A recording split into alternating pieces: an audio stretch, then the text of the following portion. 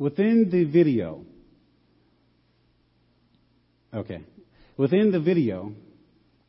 the interviewer asked the interviewee, tell me about your experience that you had been brought up to heaven. I'm going to read to you what the interviewee said. He said, I believe it was the year of 2003. My spirit left my body. I went to the throne of grace, the throne of God. By the way, it is big as a mountain. God spoke to me. I didn't even lift up my head because the experience of God's presence and glory was just so great. I was literally at his feet. And God said, pray for the United States. Now, the simplicity of God saying something so simple to one individual doesn't seem like God's character. I think all Christians know to pray for the United States. Tell me about, you had an experience that Don't worry about the video. So, by saying praying for the United States, it's too simple for God. So, for whatever reason, a person may feel as if, I don't know, whether for prestige, pride, or for personal gain, or for religious piousness. Many people use this type of terminology to describe an experience that they may or may not have or had with God. Right? Now, again, this is what the interviewee said when God responded to him. Pray for the United States. That seems like a superfluous embellishment to make it seem as if what he said or what God said to him is true. If you notice what he said when he said, I was brought up, I was in the spirit, brought up to heaven, in the body or out of the body, it seems very familiar, right? Why does it seem familiar? Because he took those words straight out of the Apostle Paul's mouth. Let me read to you what the Apostle Paul said in 2 Corinthians chapter 12. Though there is nothing to be gained by it, I will go on to visions and revelations of the Lord.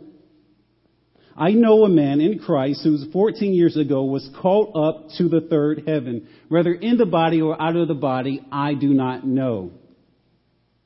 God knows. And I know that this man was caught up to paradise. Whether in the body or out of the body, I do not know. God knows. And he heard things that cannot be told, which man may not utter.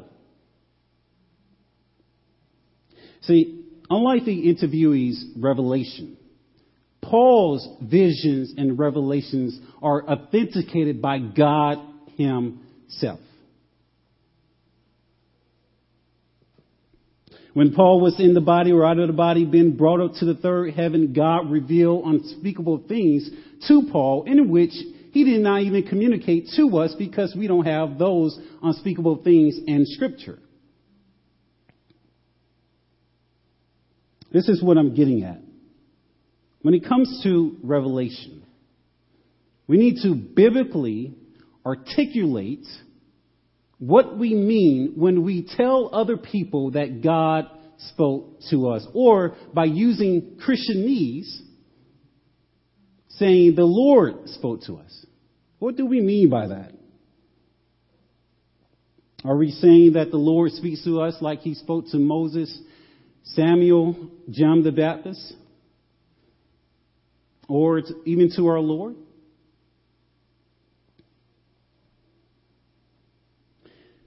Or, for example, when Christ was on that holy mountain just transfigured, showing James, John, and Peter his full deity, the Lord spoke to James, John, and Peter, saying, "Listen to my son."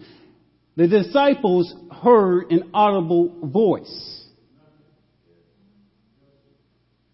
that will be considered as divine revelation.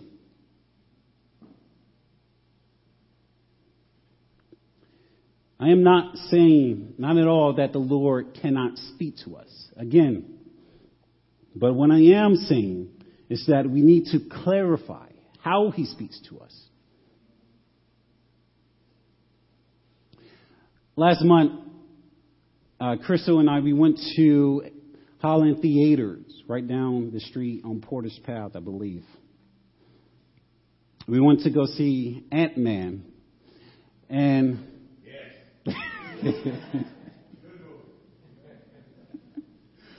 we went to go see Ant-Man. And I always tell Crystal, if a movie uses the name of the Lord in vain, we are leaving, despite how much we paid. We might have paid $21, $5, or $1. It doesn't matter to me. We are leaving. Because I got to that point where I'm taking the Lord's name seriously. But while we were watching this movie, and when I told her that, true enough, this particular movie did use the name of the Lord in vain. And I wholeheartedly believe that God, the Holy Spirit, spoke to me. And this is what he said. "Choose you this day whom you will serve. For me and my household, we will serve the Lord." Now, the question you should be asking, did we get up and leave?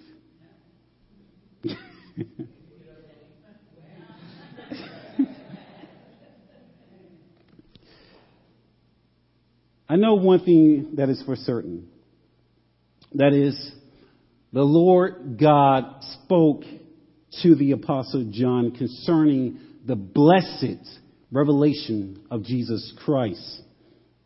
This wasn't a personal revelation, nor was it a general revelation. What I mean by general revelation is what is already obvious.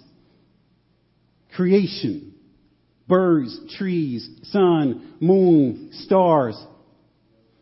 That is obvious, a revelation that God has given to us. And with that, Paul already tells everybody that every man is without an excuse, because by God creating everything, that testifies that there is a God. That's what I mean by general revelation. But when God spoke to the Apostle John, this is a special divine revelation. How do we know that God spoke directly to John about the revelation of Jesus Christ? Well, in our text, once I read it to you, our text is Revelation chapter 1, verse 1 through 3. John's name is listed as one of them.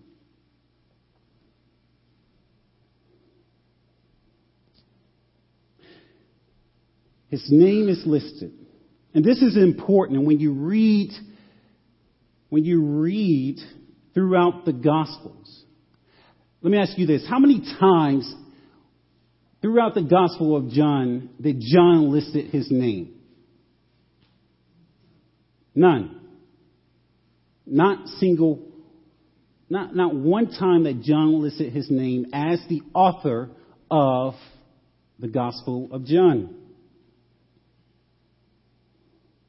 But in our text, in the Gospel of John, John used a pseudonym to describe to his readers by always saying the disciple who Jesus loved. He said that twice throughout the Gospel of John. The disciple who Jesus loved. And the reason I say this is important because it shows a great humility of John. It shows that John is humble. As I mentioned before, the Apostle Paul did not even mention himself as that man who was caught up to the third heaven. He said he knows a man. Biblical scholars always assume that the man that Apostle Paul is talking about in 2 Corinthians is Paul. We assume. Maybe it is Paul, maybe it's not. We don't know. But I would like to think that it was Paul that was caught up to the third heaven. But the truth is, we don't know. That shows another great deal of the Apostle Paul, that he too was humble.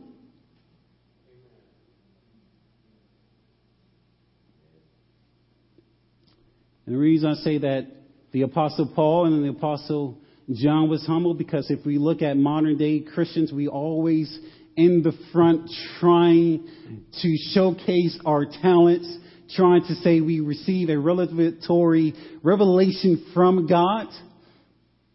We always trying to do that. The Lord said to me, my brother. The Lord said to me, my sister.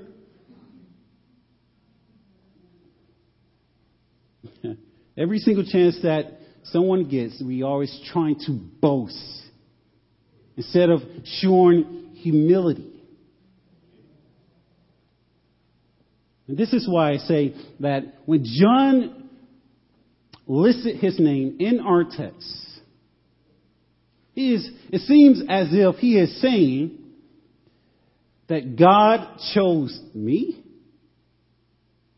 I, John, a servant of Christ, out of all the people that God could have spoke to concerning the revelation of Jesus' return, God spoke to me.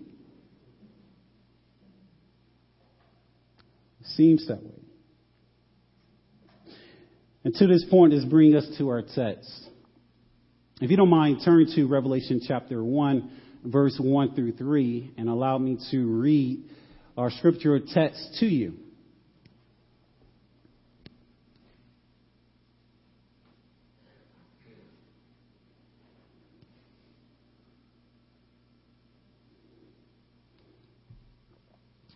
When you're there, just say amen.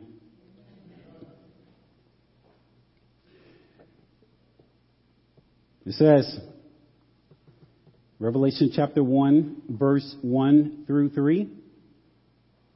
It says as follows: the revelation of Jesus Christ, which God gave him to show to his servants the things that must soon take place. He made it known by sending his angel to his servant John, who bore witness to the word of God and to the testimony of Jesus Christ, even to all that he saw. Blessed is the one who reads aloud the words of this prophecy, and blessed are those who hear and who keep what is written in it, for the time is near. The revelation of Jesus Christ. I think some of you guys already know that I am a history buff, so I would like to take you guys down to memory lane and tell you the reason why and how John is on this particular island. The Roman Emperor Domitian exiled Apostle John to the island of Patmos around the year of 80 AD.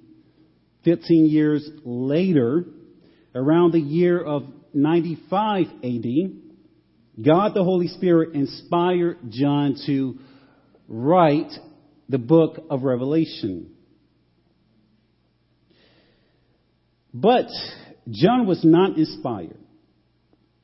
God spoke directly to John, telling him to write what? The testimony of Jesus Christ, according to verse 1. The testimony of Jesus Christ.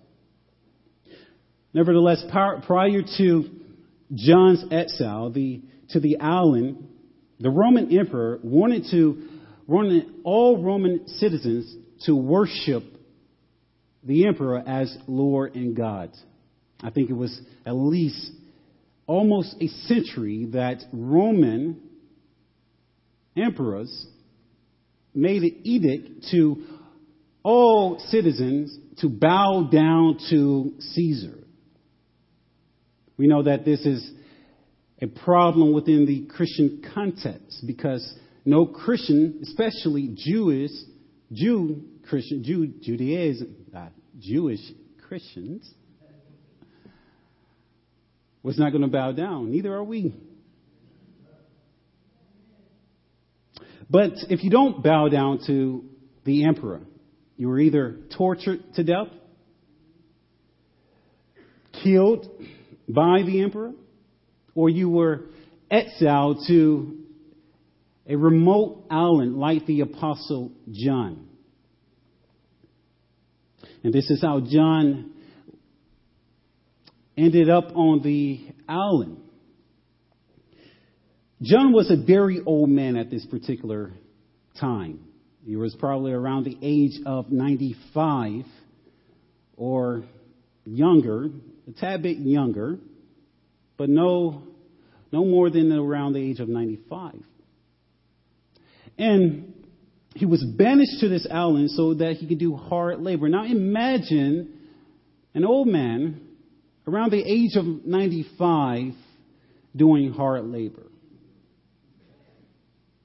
You might as well say that John was in the chain gang because he was drilling through stones, rocks, and whatever to build Roman roads so that Roman can have roads. It was like a production as a form of punishment for those who did not obey Caesar's command.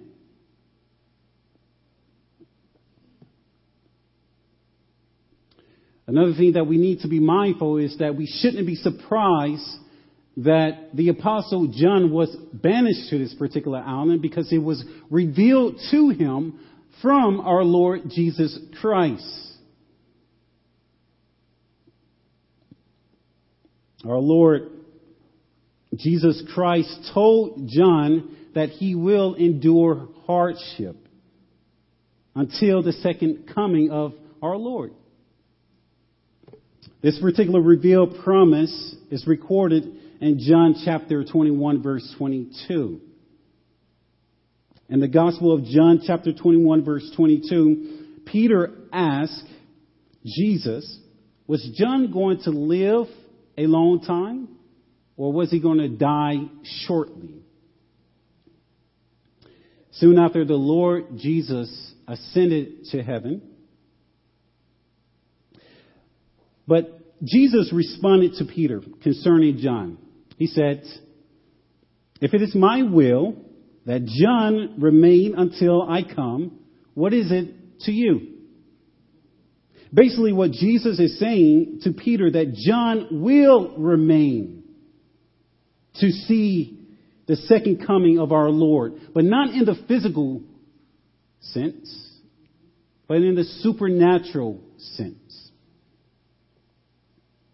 Over and over and over again throughout the book of Revelation, John repeatedly said that he was in the Spirit.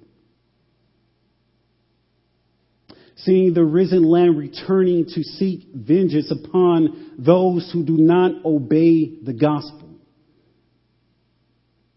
In Revelation chapter 2, verse 10, John says, I was in the Spirit on the Lord's day. I wish the young adult class was here. I will ask him, what day of the week is the Lord's day? What day is that? What is the Lord's day? It's a Sunday.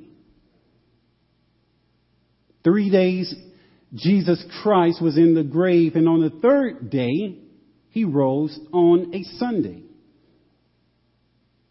So it seems that John was in the Spirit on a Sunday. My professor from Tacoma Falls College said that there is a scarlet red theme that runs through the book of Revelation. And that theme is about Jesus' second coming, so that he will reign as Lord to establish the millennial kingdom and to renew an Edenic earth. That is the theme of Revelation. And as John was in the Spirit, he saw the Jerusalem kingdom. If we've all been paying attention to Pastor Gus' messages, we will know that John saw the Jerusalem kingdom. A kingdom that is coming down from heaven. So basically, what Jesus did for John was to fulfill his promise. What he told the disciples. That John will remain until he came.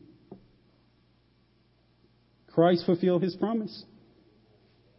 Although the disciples may have thought that he was coming very soon. And rightly so. Verse 1 is that promise, which says the revelation of Jesus Christ, which God gave to Jesus to show to Jesus' servants and to John. The adverse fact of this is that if it was not Jesus' will for John to live a very long time, for John to reach an age, we may not have the book of Revelation.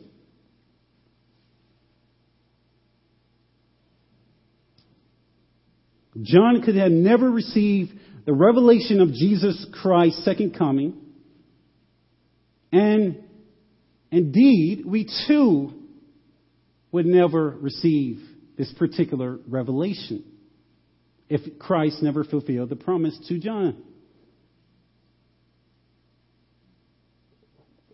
But Jesus fulfilled his promise to John. John received the revelation of Jesus, which allowed all of us to have the very last book of the Bible. The very last.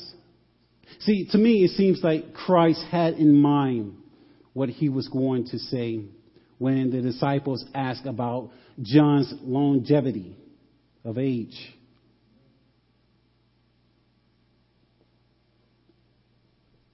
Speaking further about revealed revelation. As the book of Revelation was revealed to John, Apostle Peter received revealed revelation concerning the deity of Christ too. In Matthew chapter 16, verse 13 through 17, Jesus asked his disciples, who do people say that I am, that the Son of Man is? They replied by saying, some say you are John the Baptist. Others say that you are Elijah. And others say you are the prophets. But Jesus said to his disciples, who do you say that I am? And Simon simply replied, you are the Christ, the Son of the living God. That is divine revelation. And Jesus answered him by saying, blessed are you, son of Bar-Jonah. For flesh and blood has not revealed this to you, but my Father who is in heaven. Just like Peter, who came to the conclusion that Jesus is the Messiah, how many of us understand that Jesus is the Son of God who died for our sins? And the reason I ask that question, and I ask a cliche, Because if you ask any other non-Christian, they would tell you they do not believe that. See, when God revealed that divine revelation, just like he revealed that divine revelation to Peter, you came to the knowledge of Jesus Christ.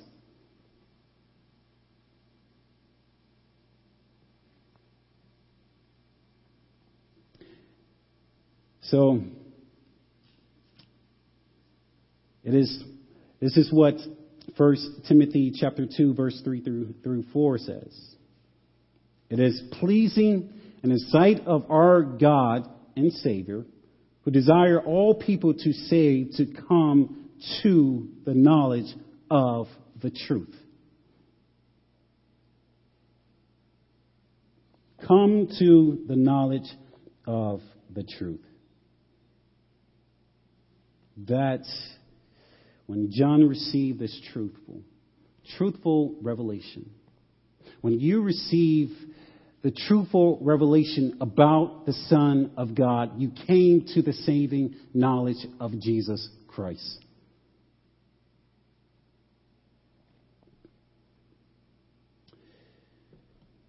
And this is what we should be doing. We should continually seek the face of our Lord. Seek the truthfulness of Scripture. It's interesting. Very, not necessarily interesting, but intriguing, for the lack of words.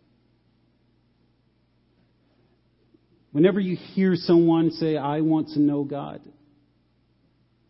I want to be in His presence, I want to have an intimate relationship with God. In the back of my mind, I'd be thinking, well, just read the Word. Having an intimate relationship with God doesn't mean you have to have an esoteric, supernatural relationship with God. Anytime that, I'm kind of going away from my notes, but anytime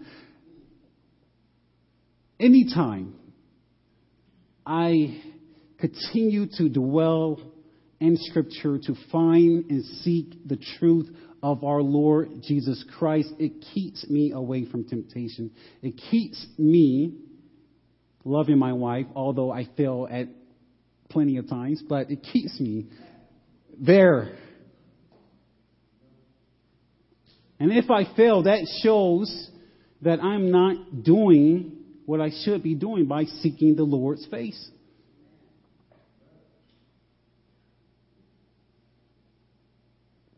Young man, Mark Jr.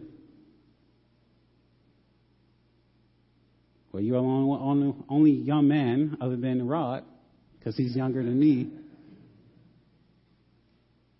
How can you stay pure? Let me tell you how.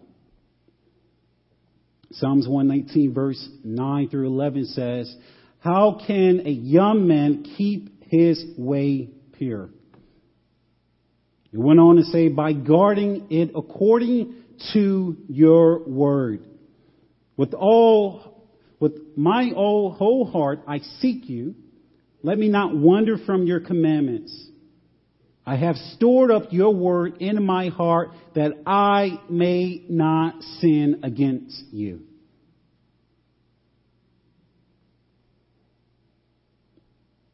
Divine revelation that John received. Not only that, in Revelation chapter 1, verse 1, it says, the revelation of Jesus Christ, which God gave Jesus to show to his what? To show to his what? His servants. His servants. Who was Jesus' servants? Those who are obedient and faithful are Jesus' servants. What Christ said, if you love me, you will keep my what? Commandments. See, John is listed as one of Jesus' servants according to verse 1. This revelation was not only given to John, but all to Jesus' servants. For example, the angel that is listed in verse 1 is named as Jesus' servant. And also, the 7 churches that is listed in chapter 2 of Revelation is listed as Jesus' servants. So this revelation was received by John, given to the 7 churches, and those 7 churches shared the same revelation throughout all the churches in the Roman Empire. God is faithful to fulfill His word. He gave it to one person. John handed the revelation over to 7 churches, and those 7 churches gave it to the remaining Roman churches that was in Rome. And what do you know? We have the same revelation. Jesus' servant. Being a servant of God means much more than what we think. Being a servant of God means much more than what we think. See, it is good that we remind ourselves every Sunday morning. We stand up, we read our purpose statement, and I want to read it to you, okay? This is what we say every Sunday when we read our purpose statement. We gather to worship and incorporate it into our lives. We portray the character of Christ as a what? Servant. Now, what is the depth of that particular word? What do we really mean when we say that we portray the character of Christ as a servant? To be very candid and blunt, if you really want to know, when we read that particular word and say that word, what we're really saying is that we portray the character of Christ as a slave. As a slave. See, the English word servant translates in Greek as doulos, which means slave. Some Bible translations, they use the word servant. Other Bible translations, they use the word bond servant. But the etymology, the root word of this particular word, servant, means slave. And why? It is fitting.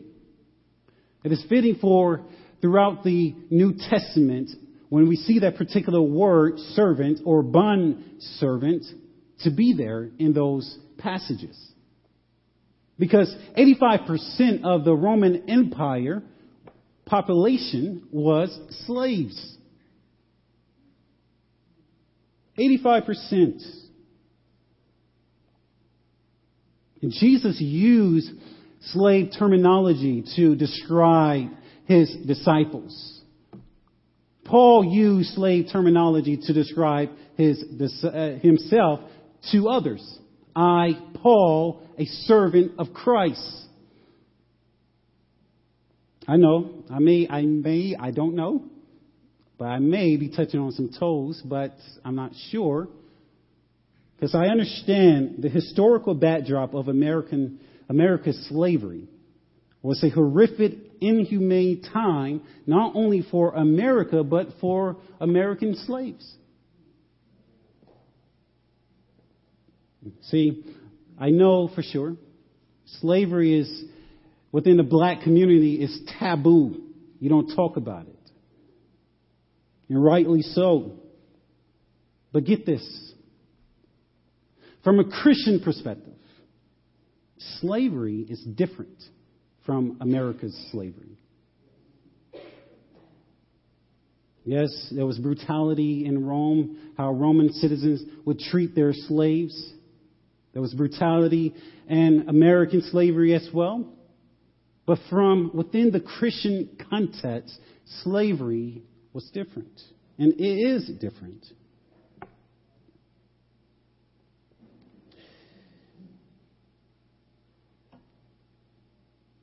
So, the question we should be asking ourselves is not that we are slaves, but who are we slaves to? That is the question. As John said in the text, a servant of Jesus Christ, a slave of Jesus Christ. Who are we slaves to? Well, don't take it from me. Let's take it from John chapter 8, verse 34. Our Lord Jesus said, "Truly, truly, I say to you, everyone who commits a sin is a slave to sin."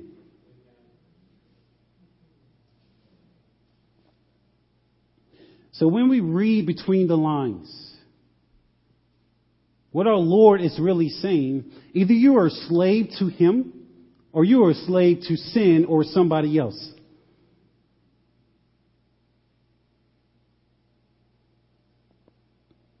You cannot serve two masters. Either you love the one or hate the other. Now, again, within the Christian context, being a slave is a beautiful thing when you're a slave to Christ. It's a good thing. Why? There is freedom in Jesus Christ by being His slave. Allow me to read you a statement from John MacArthur from his book, Slave, who illustrates to us the meaning and why Jesus used the slave terminology. Listen carefully. John MacArthur writes, Jesus used slave language to define the reality of what it means to follow Him. Discipleship, like slavery, entails a life of total self-denial, a humble disposition towards others, a wholehearted devotion to the Master alone, a willingness to obey His commands in everything, an eagerness to serve Him even in His absence, and a motivation that comes from knowing He is well pleased. He went on to say, though they were once the slaves of sin, Christ's followers received spiritual freedom and rest of their souls through the saving relationship with Him by being a slave to Christ Jesus. No amens? There's freedom. Just like any other slave who is willing to obey his master. We too should be willing and always obeying our master, our Lord Jesus Christ.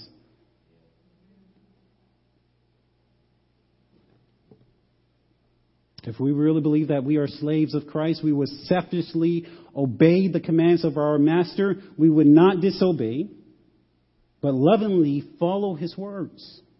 We would not dishonor him, but honor Christ our Lord as holy in our hearts.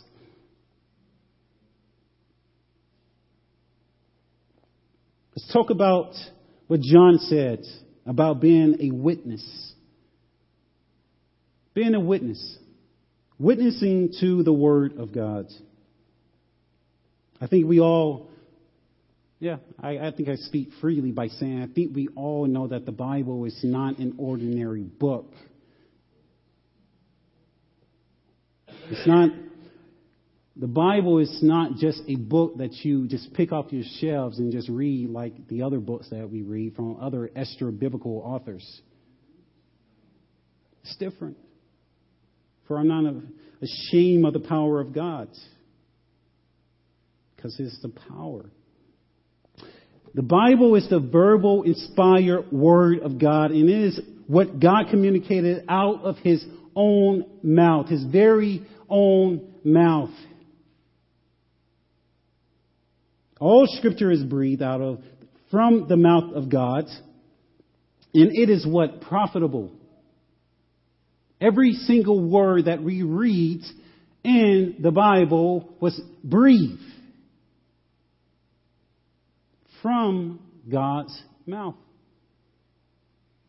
Now, if Paul is willing to make that particular statement, he is making a statement that is bold. I think the Apostle John can give us more insight concerning the testimony of Jesus Christ. Turn to 1 John chapter 1, verse 1 through 3.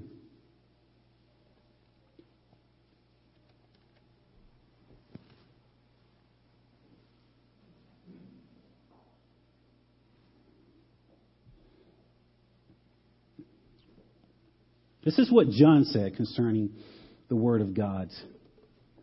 And I want you to really get this.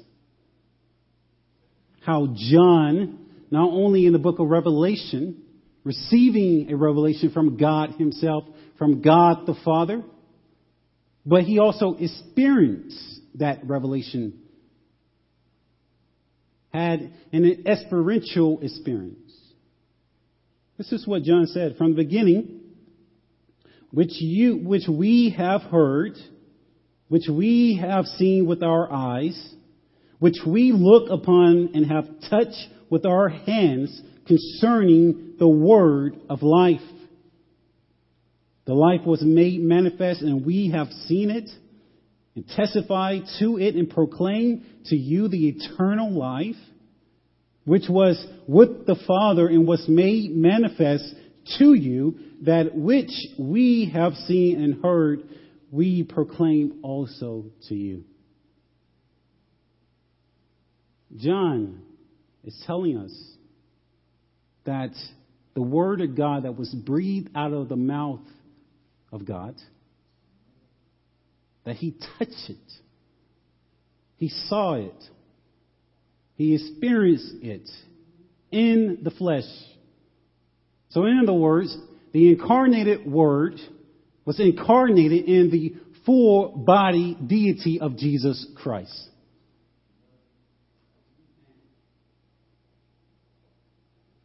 John is saying the exact same thing, I think, in the book of Revelation chapter 1 and 2. John is now saying he did not only walk and touch Jesus, but now he was in the Spirit before the throne of Christ in heaven, in the body or out of the body.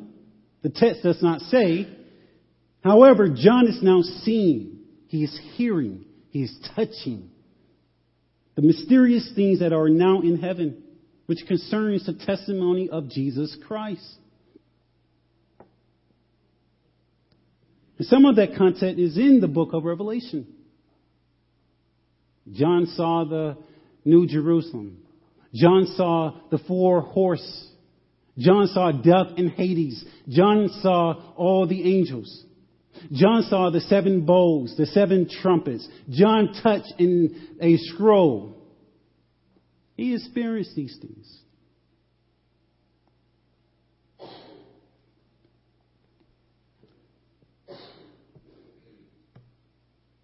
As I mentioned before, John not only experienced it, he saw it. He saw it on the holy mountain as well. So, as John is receiving this revelation, he is hearing God's very own voice. He is hearing God's very own voice. He's writing down and being a faithful witness. And so far, I think he did a great job because we, too, have the book of Revelation. Let's talk about the blessings of Revelation. This is a book about blessings. You know, it's interesting how many pastors or even layman Christians don't even read the book of Revelation. I don't know why. Maybe it's because they don't understand it. It's too symbolic. It's too figurative. It's whatever figurative language the book of Revelation used, mostly symbolic, but I don't understand why. Because within our text, it says, blessed. This is a book about blessings. The book of Revelation starts with the pronunciation of a blessed or blessedness. And guess what? It ends with that same pronouncement. Blessing. Ends with the same pronouncement. The word blessed is written 9 times throughout the book of Revelation. Listen. Revelation 19:9 says, blessed are those who are invited to the marriage of the Lamb. Revelation 20 verse 6 says, blessed and holy is the one who shares in the first resurrection. Revelation 22 verse 14 says, blessed are those who wash their robes so that they may have the right to the tree of life. A book about blessings.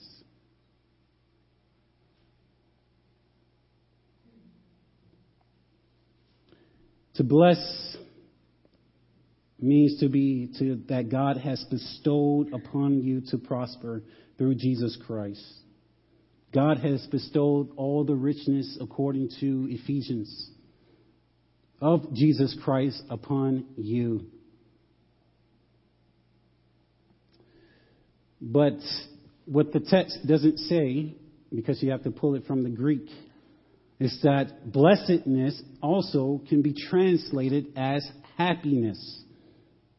As happiness. From Greek to English, the word blessed, in Revelation chapter 1, verse 3, look at the text. What I'm going to do is just replace the word blessed for happy. It reads as follows. Happy is the one who reads aloud the words of this prophecy. Happy are those who hear and who keep what is written in it. So this is a book about blessings, and it's also a book about happiness. This book is for your happiness.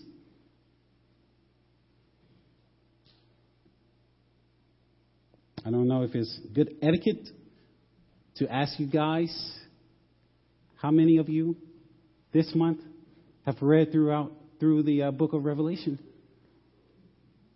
Show of hands? No, just don't.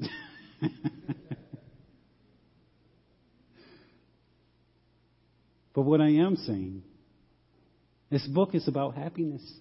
It's about being blessed. Why? Why? Because one reason, it gives you the future of what will come to pass. It prepares you. I can imagine all of us, if the rapture comes now, or we are already in the tribulation, because it's when Christ rose from the grave and ascended to heaven. That was the beginning of the end times. So the tribulation is now.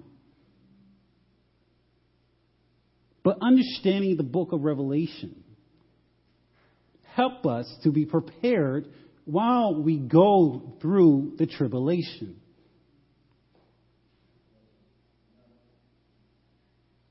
Here's another reason. The 7 churches that is listed in Revelation chapter 2, verse 1. Let me read them to you. I'm at 2, verse 11. Excuse me. Revelation 2, verse 11. I'm going to read you these 7 churches. John listed the 7 churches, which are,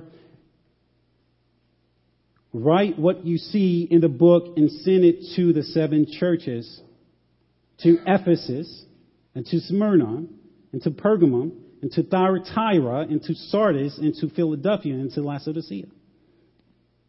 Now, I'm bringing these particular churches up because they were going through tribulation. They were going through it. physically and mentally and spiritually. For example, the church of Ephesus faced persecution in the form of false teaching. And in the church in Smyrna faced physical persecution by being thrown in prison. If you glance over to Revelation chapter 2, verse 9, I'm going to read their tribulation of what they faced at that particular time. Revelation chapter 2, verse 9 says, I know, this is our Lord's words, I know your tribulation and your poverty, but you are rich. And the slander of those who say that they are Jews and are not, but are a synagogue of Satan. Do not fear what you are about to suffer. Behold, the devil is about to throw some of you into prison. Remember I said about that this is a book about happiness? Continue to read what our Lord said to the church of Smyrna. That you may be tested, and for 10 days you will have tribulation. Here's the happiness. Here's the blessing. Be faithful until death, and I will give you the crown of life. He who has an ear, let him hear what the Spirit says to the churches. The one who conquers will not be hurt by the second death. Are you not happy? I can only imagine that the particular church, although they faced tribulation, they had to endure it. But at the very end, they were happy. They were happy.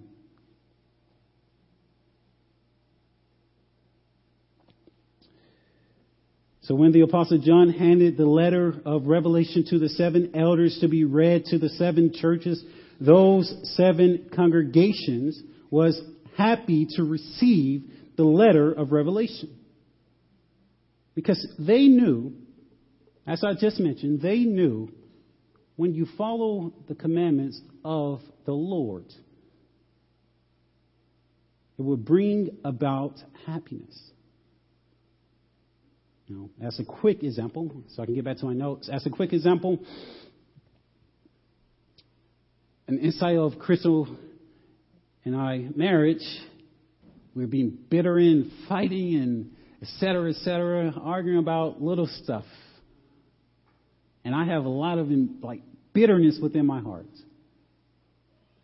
There's a flaw. Why? Because I'm not following the commandments of the Lord. What Scripture says, husbands, live with your wives in an understanding way. Husbands, love your wives. Wives, respect your husbands. Not my words, book of Ephesians. So if I were to follow these simple truths, I would be happy. I would be happy. And I am happy. I'm happy.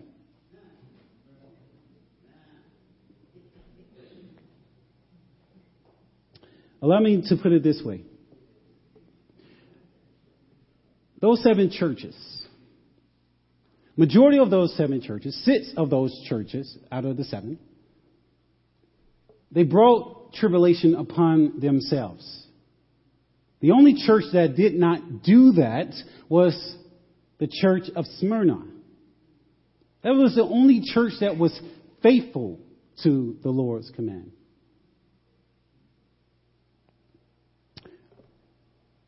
As our Lord said in Revelation chapter 2, verse 2, he said, I know your works. And if you drop down, he's talking to the church of Ephesus. If you drop down to Revelation chapter 2, verse 5, he said, remember therefore from where you have fallen and do the works you did at first. If not, I will come to you and remove your lampstand. Now this is our Lord talking to the church of Ephesus like he did the rest of the 6 churches, or 5 churches in this matter. He told them he will come and remove their lampstand. Now, this is not a promise. Well, it is a promise, I should say. Excuse me. This is not a joke that the Lord is speaking against a church. He wasn't playing. That particular church is not active right now. Why? Because the Lord did what he said he was going to do because of their unfaithfulness and following the teaching of the Nicolaitans. What does that say about us? Although this book is about happiness and is about blessedness, when the Lord speaks about a church that he will come and remove their lampstand, do you know what a lampstand is? It's a menorah, a Jewish menorah, a large, I think it's 7 candle lit lampstand. I think they have it in bar mitzvahs that for young Jewish boys. But the lampstand that Christ was talking about was a large one. Anytime that a church is unfaithful to the Lord, in due time the Lord will come and shut down that particular church. And I'm moving away from my notes, but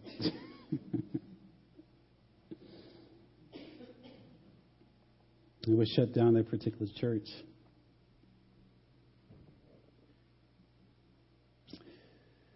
So, despite the blessedness, despite the happiness, I think that we should be mindful of the same thing. Listen, this is coming from 2 Timothy, what Paul said to Timothy. All who desire to live a godly life in Christ Jesus will be persecuted. Will be persecuted, while evil people and impostors will go on from bad to worse. Although those 7 churches was facing persecution, although they was in the midst of Satan's Jewish synagogue, it should be expected that all who desire to live a godly life will face persecution. Will face persecution. This is a promise. It's just, I think it's just simple.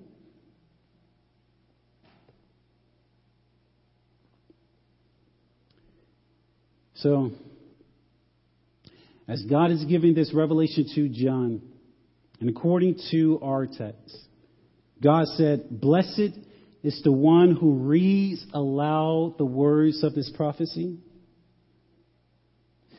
Blessed is the one that hears. And blessed is the one who keep what is written in it." Those 7 churches. I don't know how emotionally they may or might have felt at that particular time. They didn't have a projector. They did not have YouTube for an audible way to listen to the scriptures. So when the elders read the scriptures, it should have been a blessing. They should have received it with joy.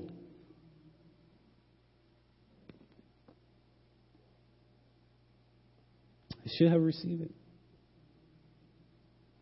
Now, this is me being sarcastically funny. How many of you would just sit here and allow me to read the book of Revelation to you without you moving or getting up or going home? No hands? No, I think I'm forcing y'all to raise your hands. And the reason I'm saying this is because the book is about what? Blessings. So for me to read what will occur in the book of Revelation is for me to bestow upon you from God a blessing. You should be able to listen attentively with happiness.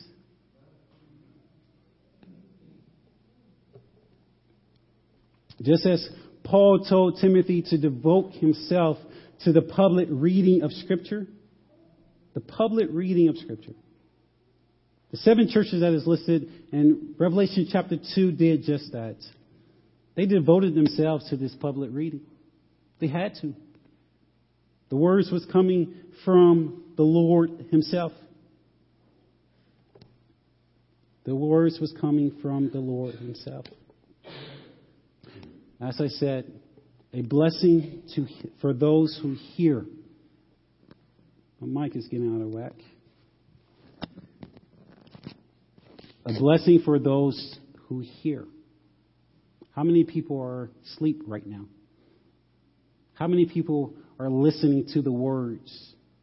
See, when John said, blessed for those who hear, he is saying to those 7 churches, pay attention to what I am saying. This is very important. This is what's going to happen.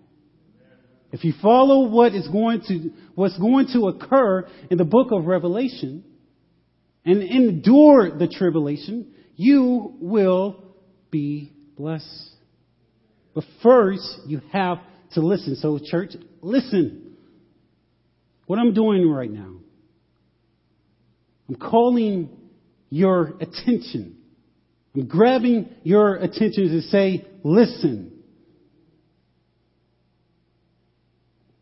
Now, John also said, a blessing for those who keep what is written in this book. A blessing for those who keep what is written in this book. Now, for those of you who know that I'm the assistant pastor, I'm sure all of you, I see a couple of people I don't know, you know that I desire, well, let me tell you my heart, I desire to be faithful to the Word of God. And not to be faithful to the Word of God is to bring shame upon me.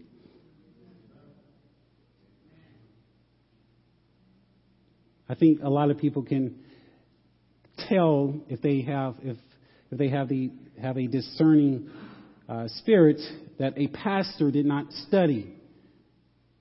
Now, if I just come up here and give you my opinion, you probably just say Travis didn't do what he was supposed to do a couple of days ago. And that's true.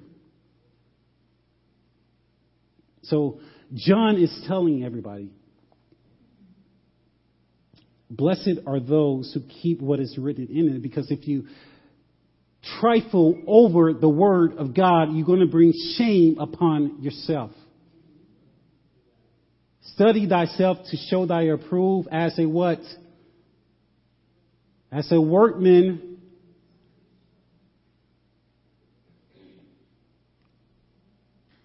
Study thyself. I know a lot of people, as I said in the beginning of this message, that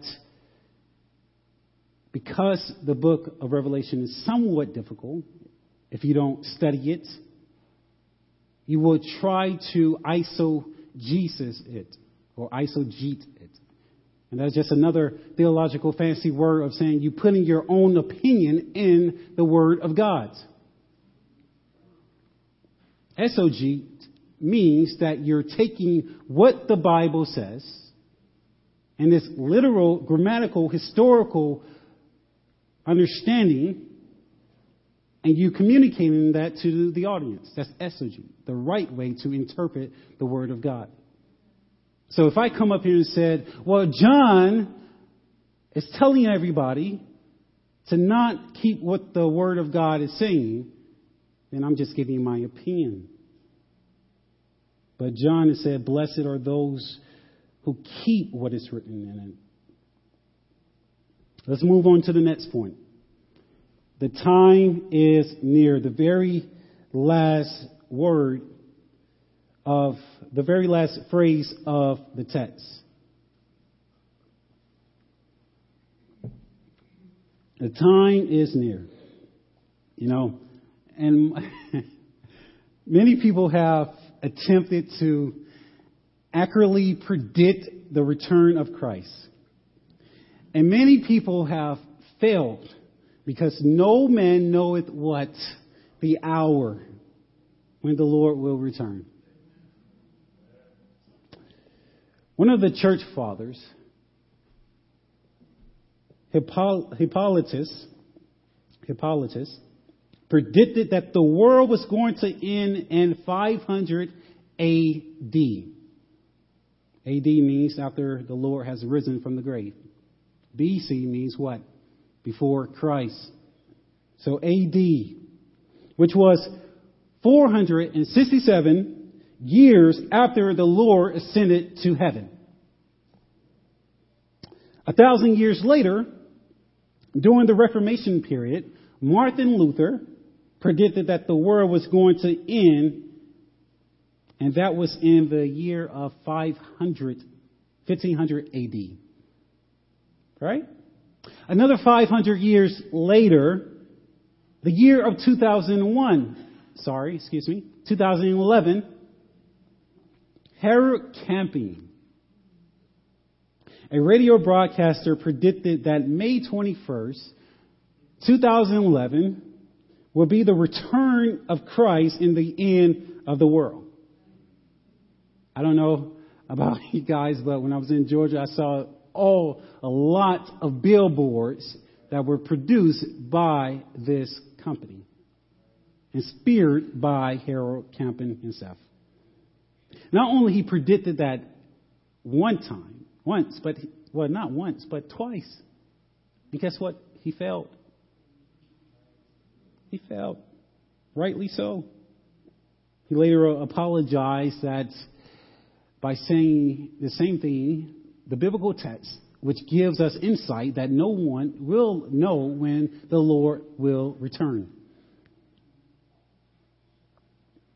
So in our text, it is fitting for John to say the time is near. The time is near. And this is, I listened to someone else's sermon, and I think he's right, but he stated that this is not the word time in Greek, it's not really talking about a 24-hour time.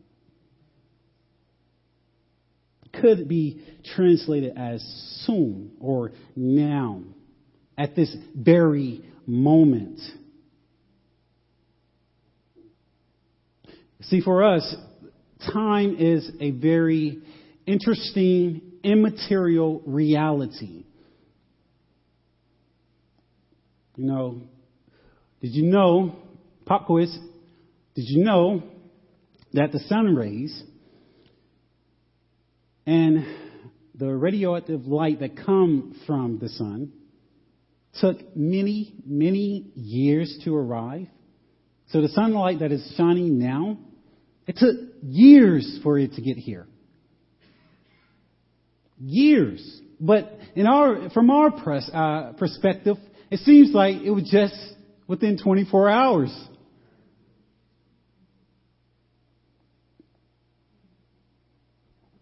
We conduct ourselves around a 24-hour day, which we conduct our lives around. We do everything by time. We wake up with the alarm clocks. We go to bed setting our alarm clocks. We wake up to arrive at work. We go home. We do X, Y, and Z. Your wife tells you to take out the trash and you forget because 5 minutes later you were trying to do something else.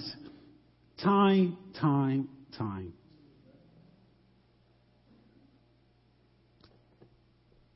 But let me give you a different perspective that comes from the Apostle Peter. He said, do not overlook this fact, beloved, that with the Lord, one day is as 1,000 years, and 1,000 years is as one day.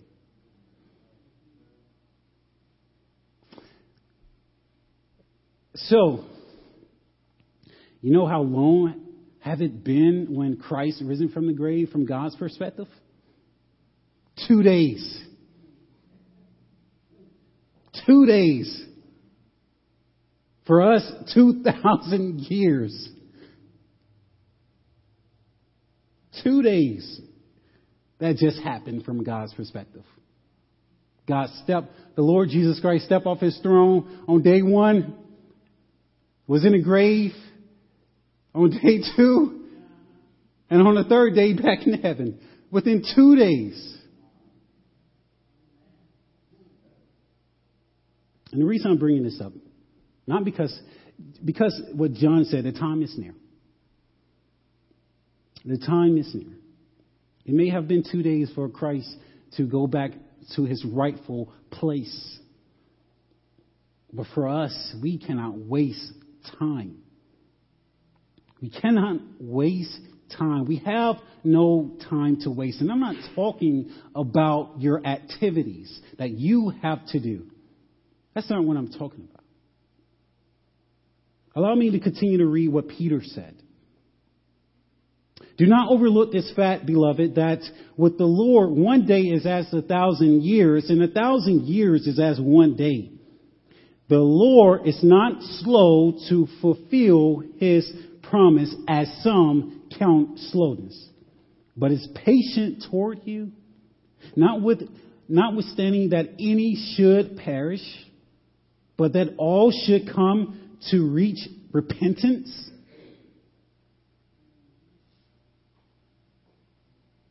It's good that God is not bound by time, and we are. Because either we're going to continue to live as if there is a tomorrow, or we're going to continue to live like there is not a tomorrow.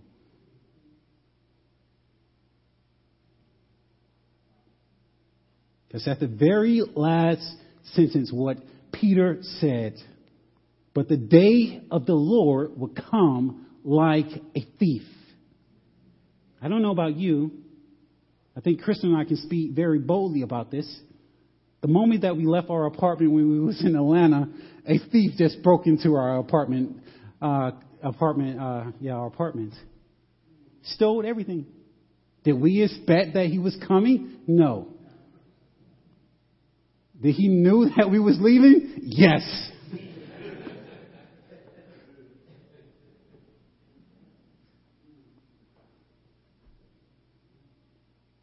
So Christ is characterizing himself as a thief. And if you continue to live a sinful life, continue to live as if you will live tomorrow, then you too will be perishing. You too miss the point that the time is now. The kingdom of God is at hand.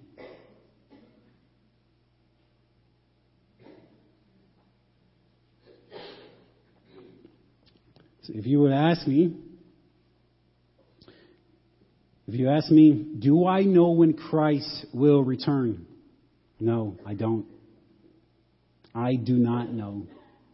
But one thing that is for certain, that I do know that he is coming. Turn to Revelation 22, verse 7. Revelation 22, verse 7.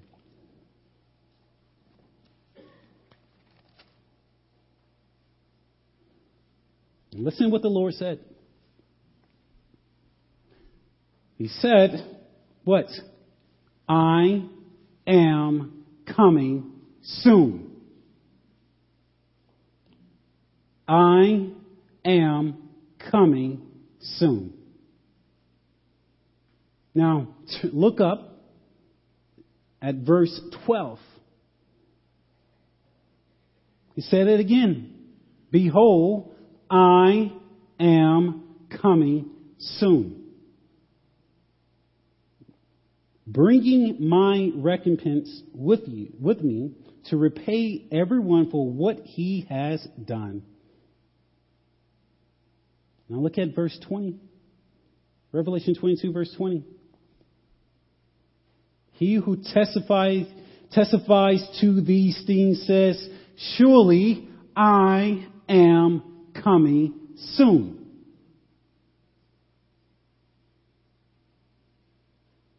I don't know when he's coming. All I do know, but he is coming. He's coming.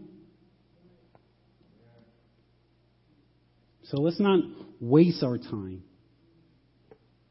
Let's fulfill his commandments. We should live our lives unto the Lord, believing that there is no tomorrow, that he is returning, and he will. And I'm going to close with this. As I stated before, this book is about revelation. This book is about blessing. Turn to Revelation 16:15. So, for those who was not paying attention, I will bestow upon you a blessing. Revelation chapter 16, verse 15.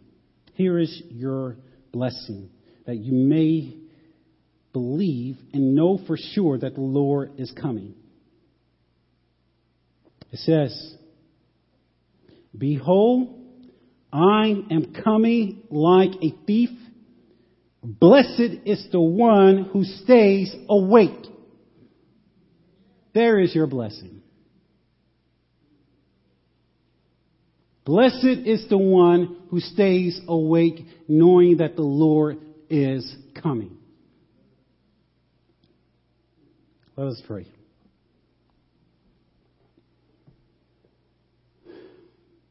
Lord Jesus,